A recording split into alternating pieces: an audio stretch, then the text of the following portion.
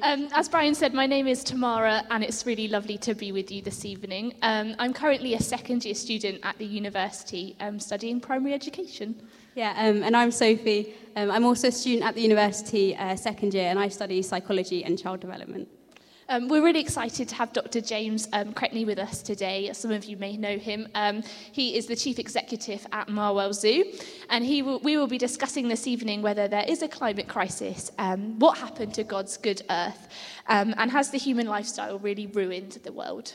Yeah, this is to follow on from what we talked about last week, where we had Sir Ian Prance come speak to us, who is the former director of Kew Gardens, and he explored if there is a climate crisis and what we should do about that. James is the chief executive of Marwell Wildlife, which is the conservation charity which runs Marwell Zoo. Marwell's conservation interests support the restoration of nature in the UK, Africa and Central Asia, with a real emphasis on ecosystem restoration. Clearly, you're a very busy guy, James. You're also a council member of the Wales Association for Zoos and Aquarium, and he chairs the finance committee. He is also the director of the Enterprise M3 Local Economic Partnership, which works to develop economic growth at the regional level. After leaving school, James was commissioned into the British Army and spent 7 years focusing on equine welfare before arriving at Marwell. His PhD focused on the relationship between knowledge sharing and organisational advantage and innovation. Yeah, just to introduce you to the rest of the congregation, we've got some questions to ask you, just so we can get to know you a bit better. So what is your favourite animal at Marwell Zoo? Okay.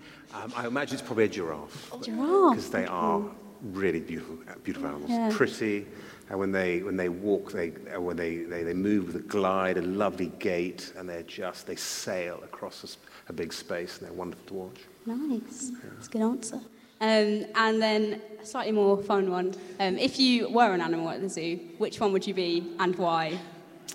I think I'd probably be a white rhino because rhino are endangered, as you know. Well, some types of rhino are endangered, but they're still poached a great deal. And if you are a rhino at Marwell, you're probably quite safe. So it's probably nice. Very good. I'll just pray for you, James, before you begin. Dear Lord Jesus, I thank you that we've been able to gather here this evening.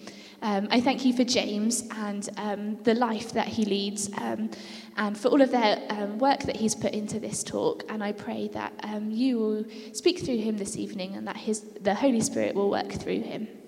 Amen. Amen. Thank you very much indeed. I'm just going to pour a glass of water. There we go. This is a show of hands. It'd be useful to see who wasn't here last week. Great, okay. So it looked about half and half, actually. So we'll do a little recap on what we did, whoopsie daisy, that's the wrong one. There we go. So last week we had a real treat. We had Sir Gillian Prance here talking to us about climate change. Is there a climate crisis? And he gave us a real in-depth understanding of the science that's going on. If you weren't there last week, it doesn't matter, because I'm going to recap about that very briefly.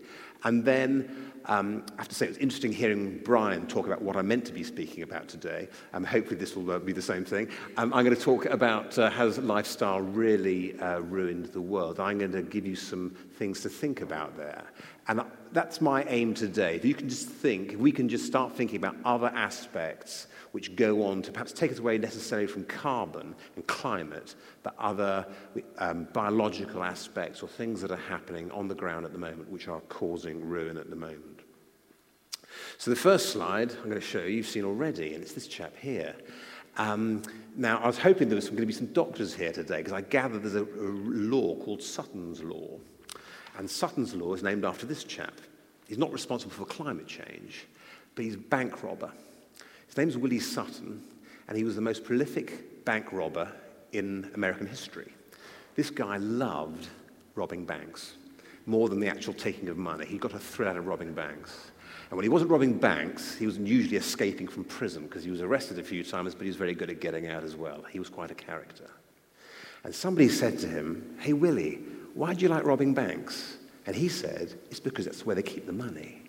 And the point is, we have Sutton's Law because It's the rule of the blinking obvious.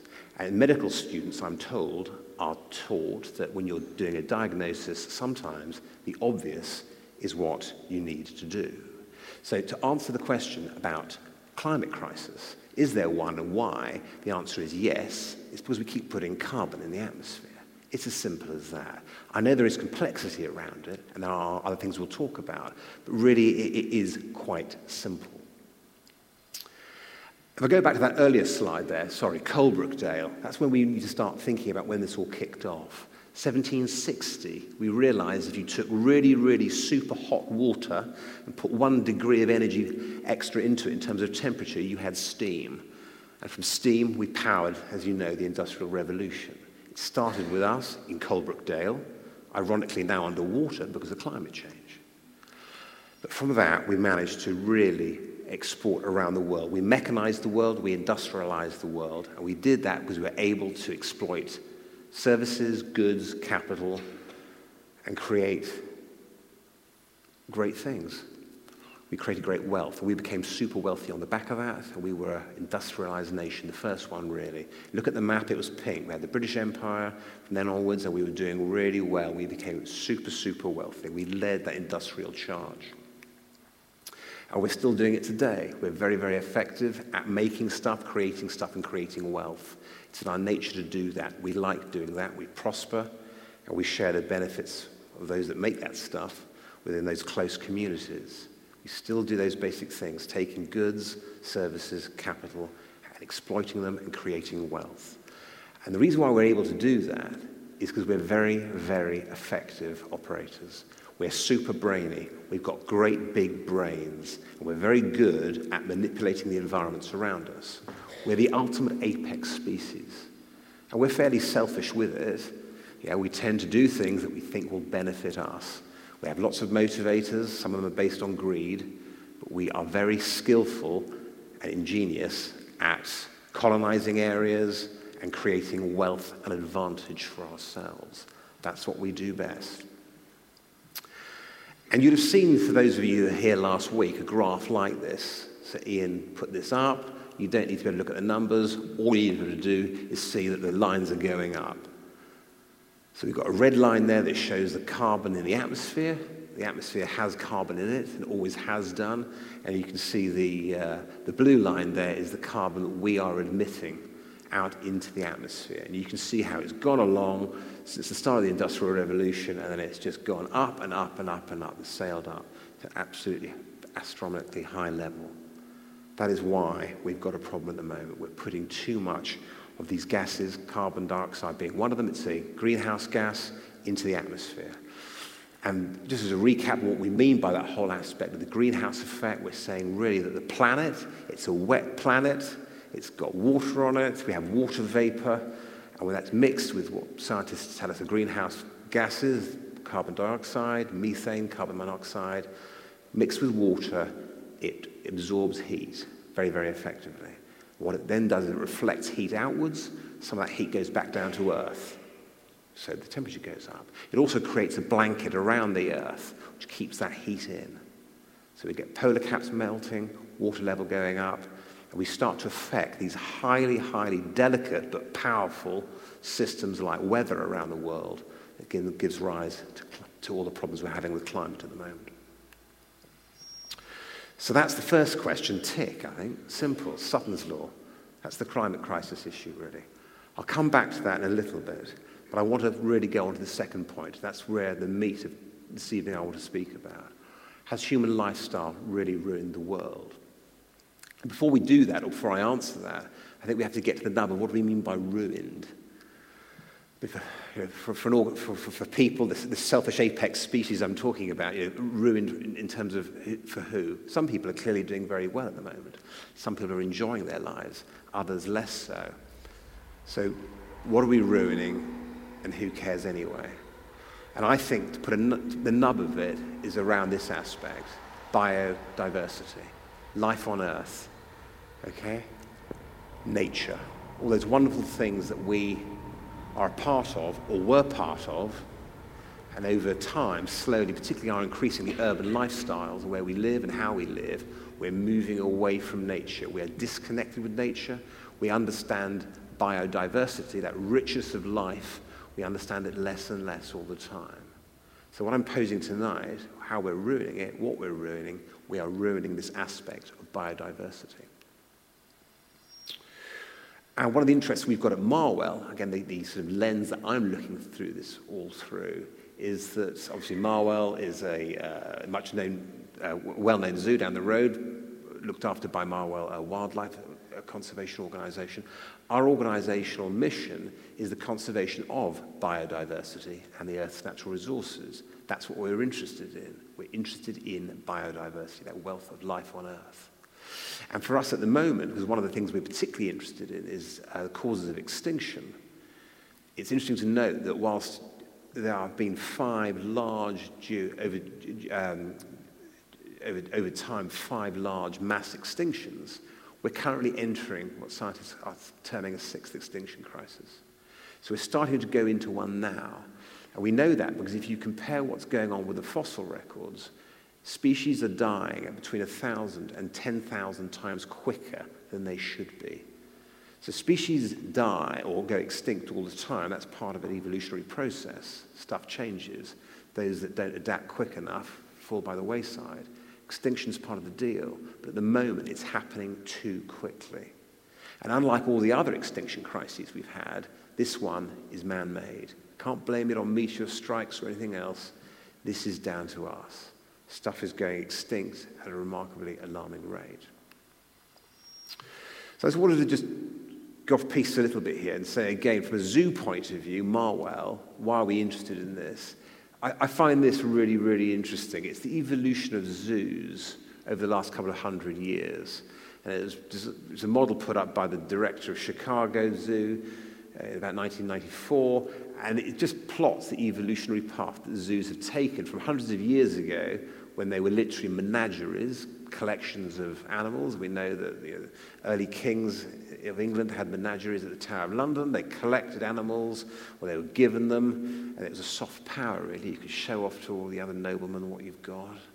And then over a period of time, these zoological collections became public, and they were of great value because people couldn't see this stuff on TV. There was no TV. So to be able to go along and see a huge spotted cat or a prehistoric-looking creature with a horn coming out of its forehead would have been absolutely staggering. It would have been amazing. So we had these zoos. And at this stage, we've moved from having taxonomic collections where people were just interested in particular species.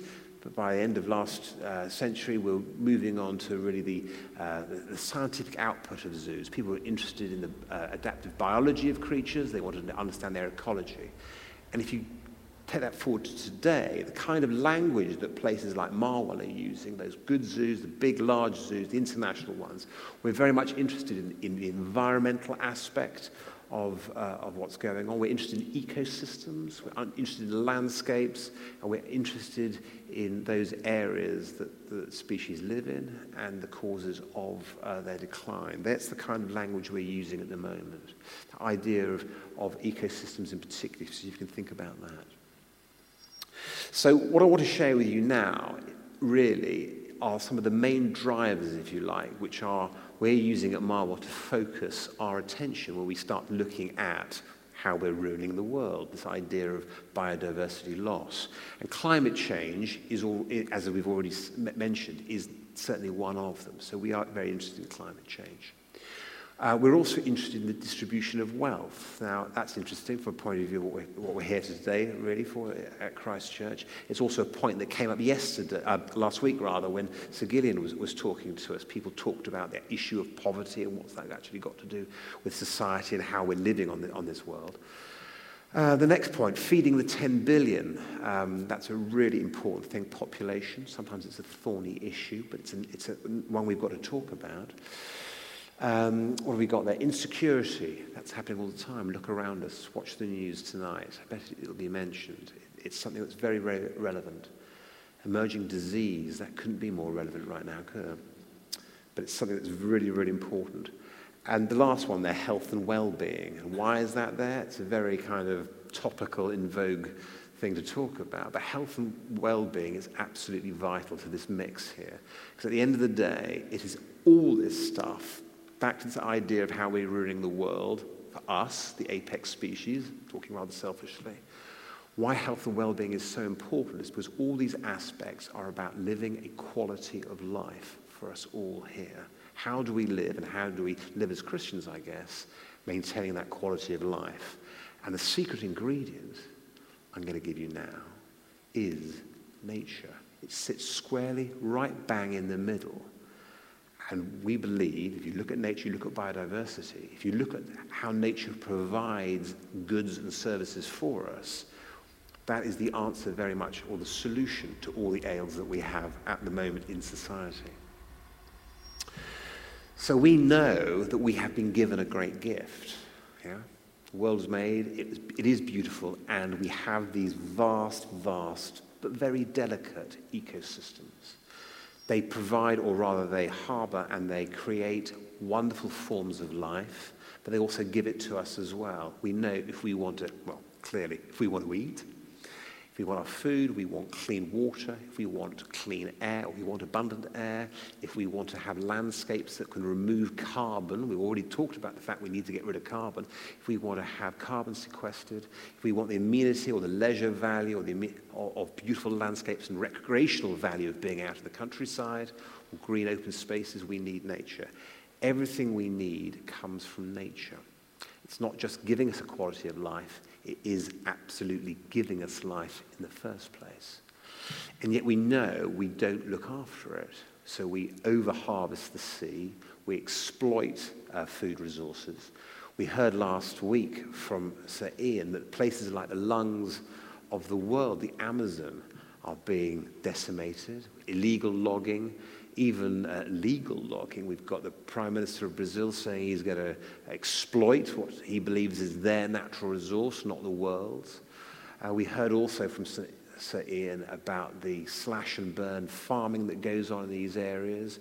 And it's starting to create a tipping point where what was once a great producer or a place that would be a sink for carbon actually is in danger of absolutely tipping. Yeah? So we've got these huge ecosystems, but at the end of the day, they are still very, very delicate. And over a period of time, our relationship with them is beginning to destroy them. And we can extract resource, back to that idea of how clever and ingenious we are, we can extract resource at an industrial scale from the earth. We've all heard about three-planet living. If we want to live like we do in the West, we need 3 planets to be able to provide the resource for the consumption that we have leading our modern lifestyles. And very often we'll take, we might not be taking coal out of the ground quite so much now in certain parts of the world, but certainly even new technologies, some of the rare earth elements that we want to have in mobile phones or high technology, they're coming out of some of the most fragile ecosystems in the world. Places like Congo, places like Chile, Patagonia, and other parts of the world. So, and often, ironically, places where there are fragile life systems there anyway that we start to degrade even further because of our exploitative habit. Again, trying to fire our own pursuit of economic progress. So one of the things I want us to think about is how everything is linked, political, economically, socially, environmentally. All these aspects are interlinked. Yeah, we live such complicated lives now. One of the points of the whole coronavirus is that we can't tell, or manufacturing industry doesn't know where its various supply chains come from. Everything now is so interwoven. It's all so complex. Okay, so climate change. Let's kick off with that first to the sixth there. I think the debate now as to is there man-made climate change happening or not is probably over now. I hope it is. If you're in any doubt, look out the window. We know that it's creating havoc around the world at the moment. Melting ice caps, volatile weather, water in the wrong place, It's going to cost apparently 2.8 trillion. It's about 3% of global GDP if we want to fix the problem. By 2030, the annual cost, the annual bill for mitigating climate change is going to cost about $1.5 trillion a year. It's absolutely enormous. That is the size of the problem. That's why COP21, the UN tried to get, as Ian told us last week, industrialized countries to limit temperature rise by 2 degrees of pre-industrial levels. The trouble is, we've already gone past 1 degree of that. So the chances, I would imagine, of us getting it fixed are pretty slim. And the trouble with things like this, it ruins livelihoods, it ruins businesses, ruins people around the world. People lose their lives to it. It causes such destruction. It causes absolutely misery. And of course, water is in the wrong place. We're flooded one minute, we have a hosepipe ban the next. And we're told by the Environment Agency we need to reduce our water consumption. Yeah, we're taking too much water. We use too much water all the time. Our industrial processes are vast. I read the other day, for a normal cheap white T-shirt, that takes 3 years drinking water. You know, wear it for 6 months and then throw it away. It's crazy. Okay, what do we got next? Yeah, so distribution of the wealth. And this comes on 2 levels, really, both within a developed economy, like here we are in London. If you Google this, you'll see it any major capital of the world. Haves and have-nots, eat the rich. Very ugly, the political, the cultural, the societal rift between people that have money and people that don't. From a geopolitical point of view, the point there is that countries like ourselves, as I mentioned earlier with the Coalbrookdale example, you know, we have advanced our prosperity on the back of the Industrial Revolution that we had. We've got rich and we've benefited essentially from all that cheap energy and power, the things that we had at our disposal then. There are developing countries now that want to play catch up. The problem is we now know more than we knew 200 years ago. We're saying, well, we can't do that because of climate change. So we're trying to hold them as accountable as we're trying to hold ourselves. And they're saying, look, that's just not fair. We've got an emerging middle class. By that, I mean anybody who's on about $8 a day or more that's trying to do the things that we did or are doing. They're bringing up families and they want to have nice stuff. They want to eat meat. They want to drive a car. And they want to travel. They want to lead a better lifestyle themselves. We're saying we can't do that if it's going to create this kind of climate change. So they're saying, A, that's unfair. Or they're saying, actually, and there's a very good argument, those that got rich off the back of these processes of the last 2 centuries need to give more to those that haven't got it.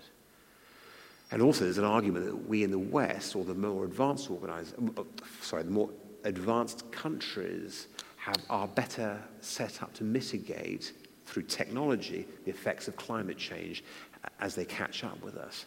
Those that are left behind, they just don't have those resources to be able to do that. So there's a huge disparity there, which we need to think about. The other point of view is that growth is driven by consumption. Yeah, and we are marketed particularly hard on buying stuff. And the trouble is, again, the picture of the digger, you know, as we exploit the ground, often we're using places that are fragile. We're ripping up ecosystems that they themselves sequester carbon, and so we create even more climate cost in our activity and what we do. This often creates pollution, and in a desire to get rich and to develop, again, there are often scant rules around the control of that pollution, and those ecosystems degrade even further. It's interesting also between the rich and the poor, you know, even within a developing country, from an economic point of view, and bear in mind the economies are linked as we talk societally or politically. If you give a dollar to a poor family, they're likely to spend it because they need to. If you give a dollar to a rich family, they're more likely to save it. Now, for organizations, or I keep saying organizations, forgive me, if I say at work, for countries to prosper, you do need money to move. But that polarization causes a drag on an economy. In the US economy, that's worth about $700 billion in the last 2 decades. So again, it is interesting to see how money changes and how it moves and how it affects economies as they try and develop. Okay. So the point here is really about how we are trying to, that point of view of a disparity between those that have and have not. It's interesting to see that a quarter of the world's population tonight will go to bed without access to electricity. Half of the world's economy are probably surviving on $2.50 a day. 800 million people will go to bed hungry, and 750 million will go to bed without access to clean water. And again, if you're looking at individuals like this who are trying to make a livelihood or living in an area like this, it's not surprising the water becomes an issue. And then we get into a vicious circle whereby individuals are trying to have a relationship with an ecosystem, but it's degrading all the time. So you get this pattern of winners and losers. So, for example, also half of Africa, half of Asia, half of Latin America, those populations have problems with waterborne disease. The reason why they have a problem with waterborne disease is because they've got water capture areas, water ecosystems that provide that resource, which are under threat or being compromised or being polluted. And so you get into a spiral of further decline. And again, it affects those who are most vulnerable, typically indigenous people, water, marginalized communities like this. And so the rich get richer, the poor get poorer. Problems with water I've just mentioned. The biggest source of protein to these people or people in developing countries tends to be fish. Fish stock plummeting down. People's intake of protein is getting less and less, again, because of the degraded ecosystems in which they live in. So again, let's try to make the link between ecosystem and this idea of poverty. So consumption. It seems to me crazy, and we'll touch on it later, this idea that particularly we know, particularly those of us with children, that the pressure young people are under marketing is phenomenal. I wonder how many luxury watches we really need, or do I really need a £200 million Bugatti? I still think I do, but the reality is I just don't. But we seem to be, merciless attack of all the marketing that goes on all the time. It was interesting last week, somebody, I don't think they're here today, but one of the interviewers was doing a thesis on sustainable fashion, or sustainable clothing. 13 million tons of clothing goes to landfill each year. Clothing and textiles, 13 million tons. It's one of the worst recycled waste streams we have is clothing. It's a little surprising when we've got a clothing industry or a fashion industry which is predicated towards fast fashion. They want you to change your wardrobe every 6 months. Oscar Wilde said that fashion was so bad, that's why they had to change it every 6 months. Yeah, Coco Chanel said that style was timeless. So the answer's got to be, if we could slow down fashion, that fashion cycle, buy less often, but buy better. But let's not try and, let's slow down chucking 13 million tons into landfill every year. It's absolutely scandalous. Okay, feeding the 10 billion, that's a lot of mouths to feed. And the answer there, or rather where it's come from, is literally the population of the world population. So modern man's been around for about 200,000 years. I've only been here for 50 of them. And yet in that time, the population has doubled. The time I've been on Earth, the population has doubled. I just don't know how that can happen. It's crazy. Now, you won't be able to read it all, but you can see the top line, high projection, there's a middle line, and there's a lower line. Worldwide, women are having less kids. Simple as that. Give people electricity. You want to stop the best way for contraception is give people TV. Yeah? Get people electricity, population starts going down. More people are educated, particularly women. They don't want to have thousands of children. Educate people, birth rate comes down. Worldwide, the birth rate is coming down. There will be a lag on the population, but we're told the population will probably stabilize around 10 billion. And that will happen in about 50 years' time, or 2050, I think. So again, that is a lot of people we have got to feed. It puts huge pressure on the planet because not only have we now got all these extra mouths to feed, as I said already, we've got an emerging middle class that wants to get more out of the globe, out of the planet. So not only have we got more mouths to feed, but our tastes are changing as well. And we want to extract more. We want to have more of that Western-style three-planet living. So the pressure on the world is increasing. And the speed of everything we do, the pace of life, and the pressure we put on the earth is just getting more and more all the time. We change our relationship with nature, and we start to exploit it more and more. And that's why we see further degradation of what's going on around us. We see that with the work we do at Marwell. We work with agropastoral communities. This is out in Kenya. And very often, the ambitions of the local people will conflict with the biodiversity. So you'll see, we'll have an example whereby people will put irrigation in, they'll put water in for all the right reasons, but that will be at the exclusion of local biodiversity. And because you've put the water in, and there's a culture of domestic cattle, you put extra pressure on the ground can't handle it, and it degrades even further. So the ecosystem which they're living in degrades even further and makes those poorer communities even poorer still. So again, you get that vicious circle of things going from bad to worse. Okay, insecurity. So again, at two levels, I think. You have environmental security, and that's really about prediction. We heard last week from Sir Ian, when he used to go out to the Amazon, he was well used to seeing people planting seeds in the ground or bulbs or one thing or another, because generation to generation, people knew when to plant. They knew how the land would respond. They knew when the rains would come. But then recently, that's not happening anymore. Yeah, nature's changing around us. And so they don't have the ability to predict what's happening. If you haven't got the prediction of what's happening, you haven't got control over your life. Yeah, so that affects people's health and well-being, how they can live. Harvests fail, crops fail, livelihoods, people die. All those sort of things happen. Similarly, with on a geopolitical level, it can be terrorism, it can be civil war, it can be ideology-based. But we see that when you've got your mind on survival, yeah, quality of life clearly goes down. The quality of the relationship you have with the ecosystem that's supporting you also suffers very, very quickly. This is on the Ethiopian border, it's by Kenya. You can exchange an AK-47 for a chicken.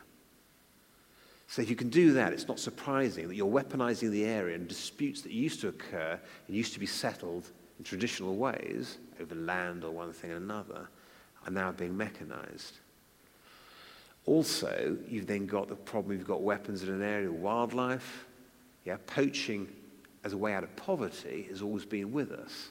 But now, of course, it can be done at an industrial level. So you've got problems with bushmeat, the decimation of animals in local areas. You've got hunting going on. You've got rich people coming in, wanting to trophy shoot. We've seen animals like Marwell works with the scimitar-horned oryx. It used to be in herds of literally hundreds of thousands. Now it's extinct. Went extinct in the late 60s, now kept alive by captive breeding. Went through hunting. 1 minute it was there, 1 minute it wasn't, just through hunting.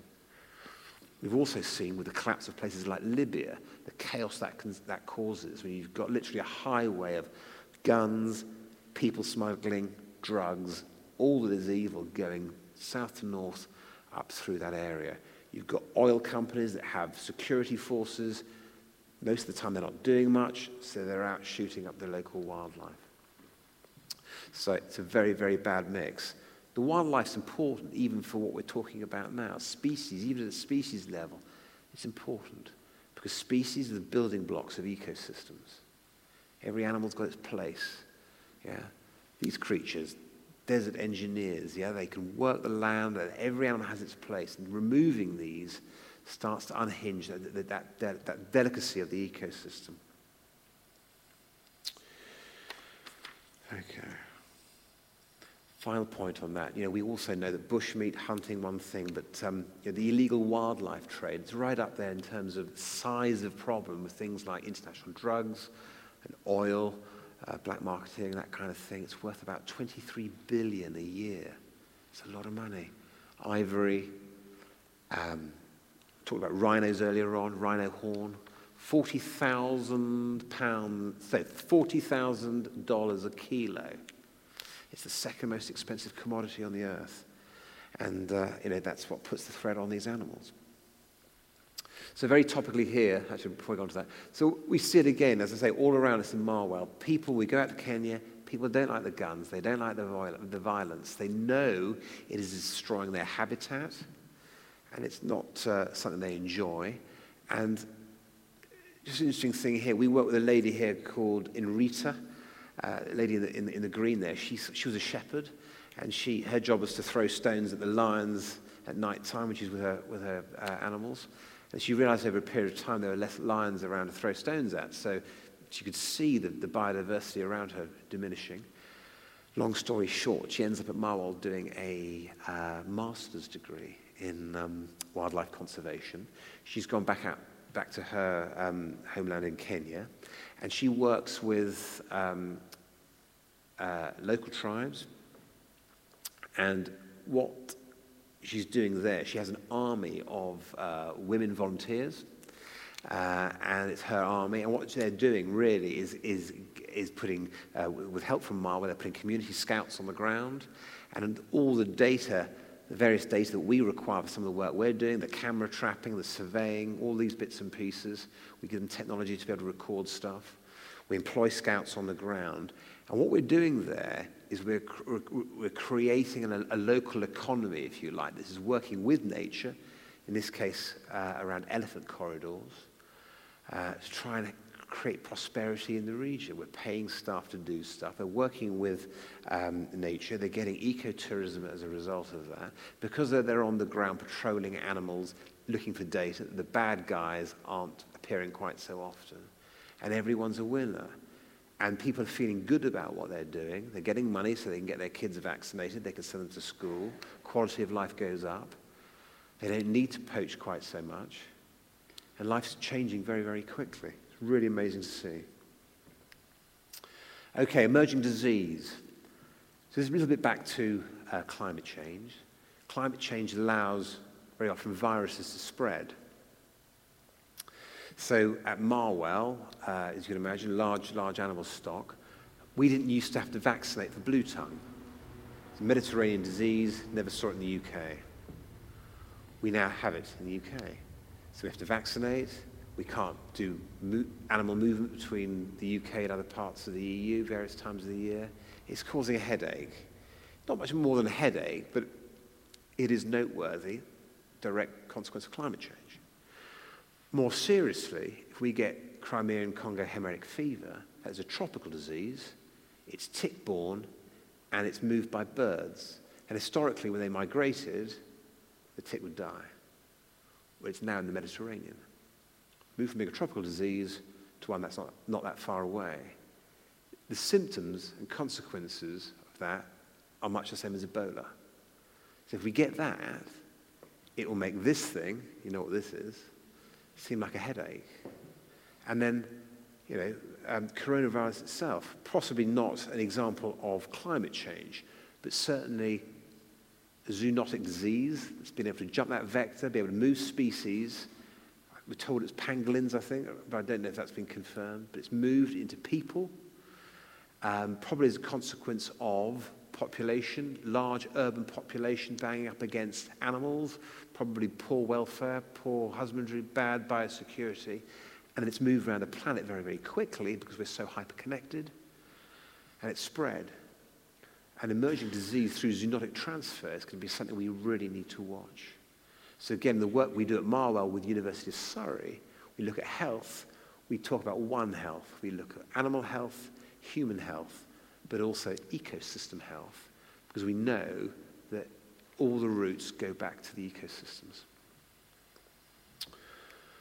Okay, hyperconnected. We are very hyperconnected. I mentioned early the pace of life at which we seem to move at.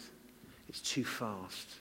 We put a lot of pressure on ourselves, put a lot of pressure on young people. It's amazing that young people today are growing up, say in this country, they're growing up in a country which has never, ever been as safe as it is today. They're growing up in a safe environment, yet they're growing up and they've never been more anxious than the young folk of today. Risk adverse, no risk, little risk out there, and yet they see risk around every corner. Something is clearly going wrong. We're moving too fast.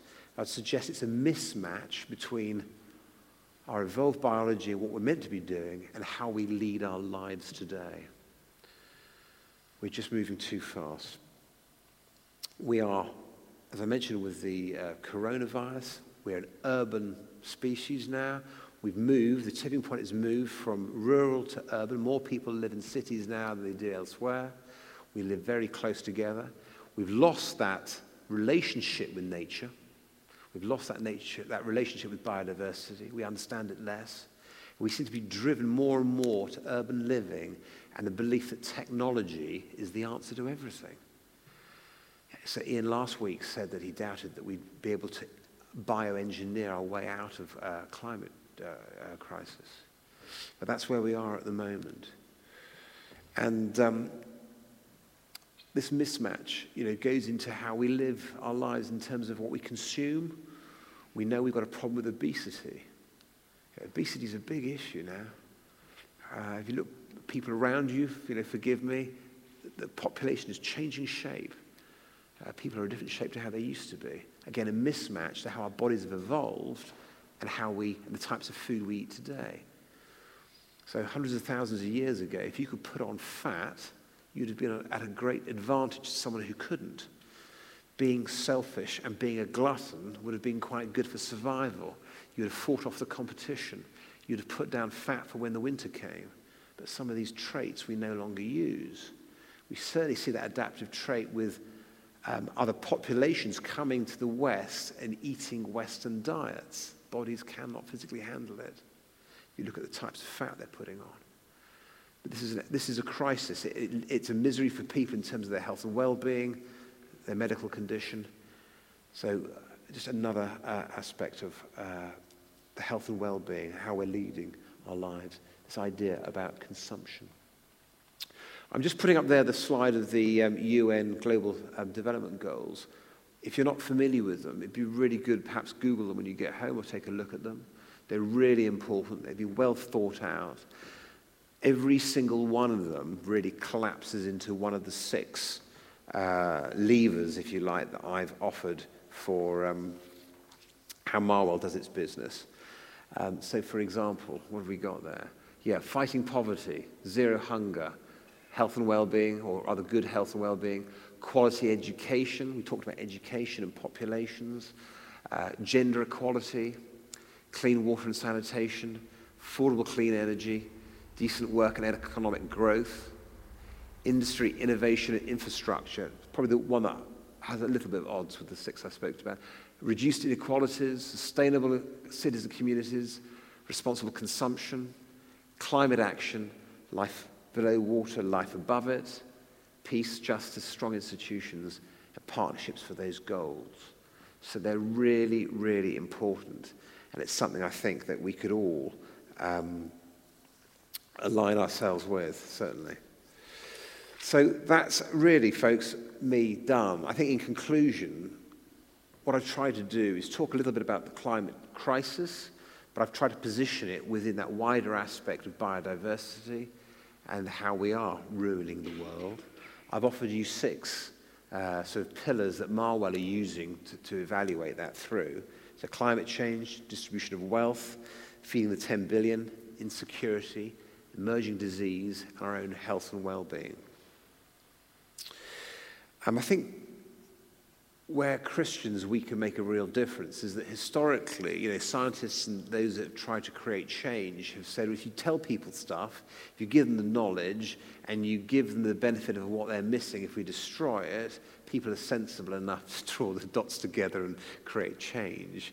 Well, we know that doesn't happen.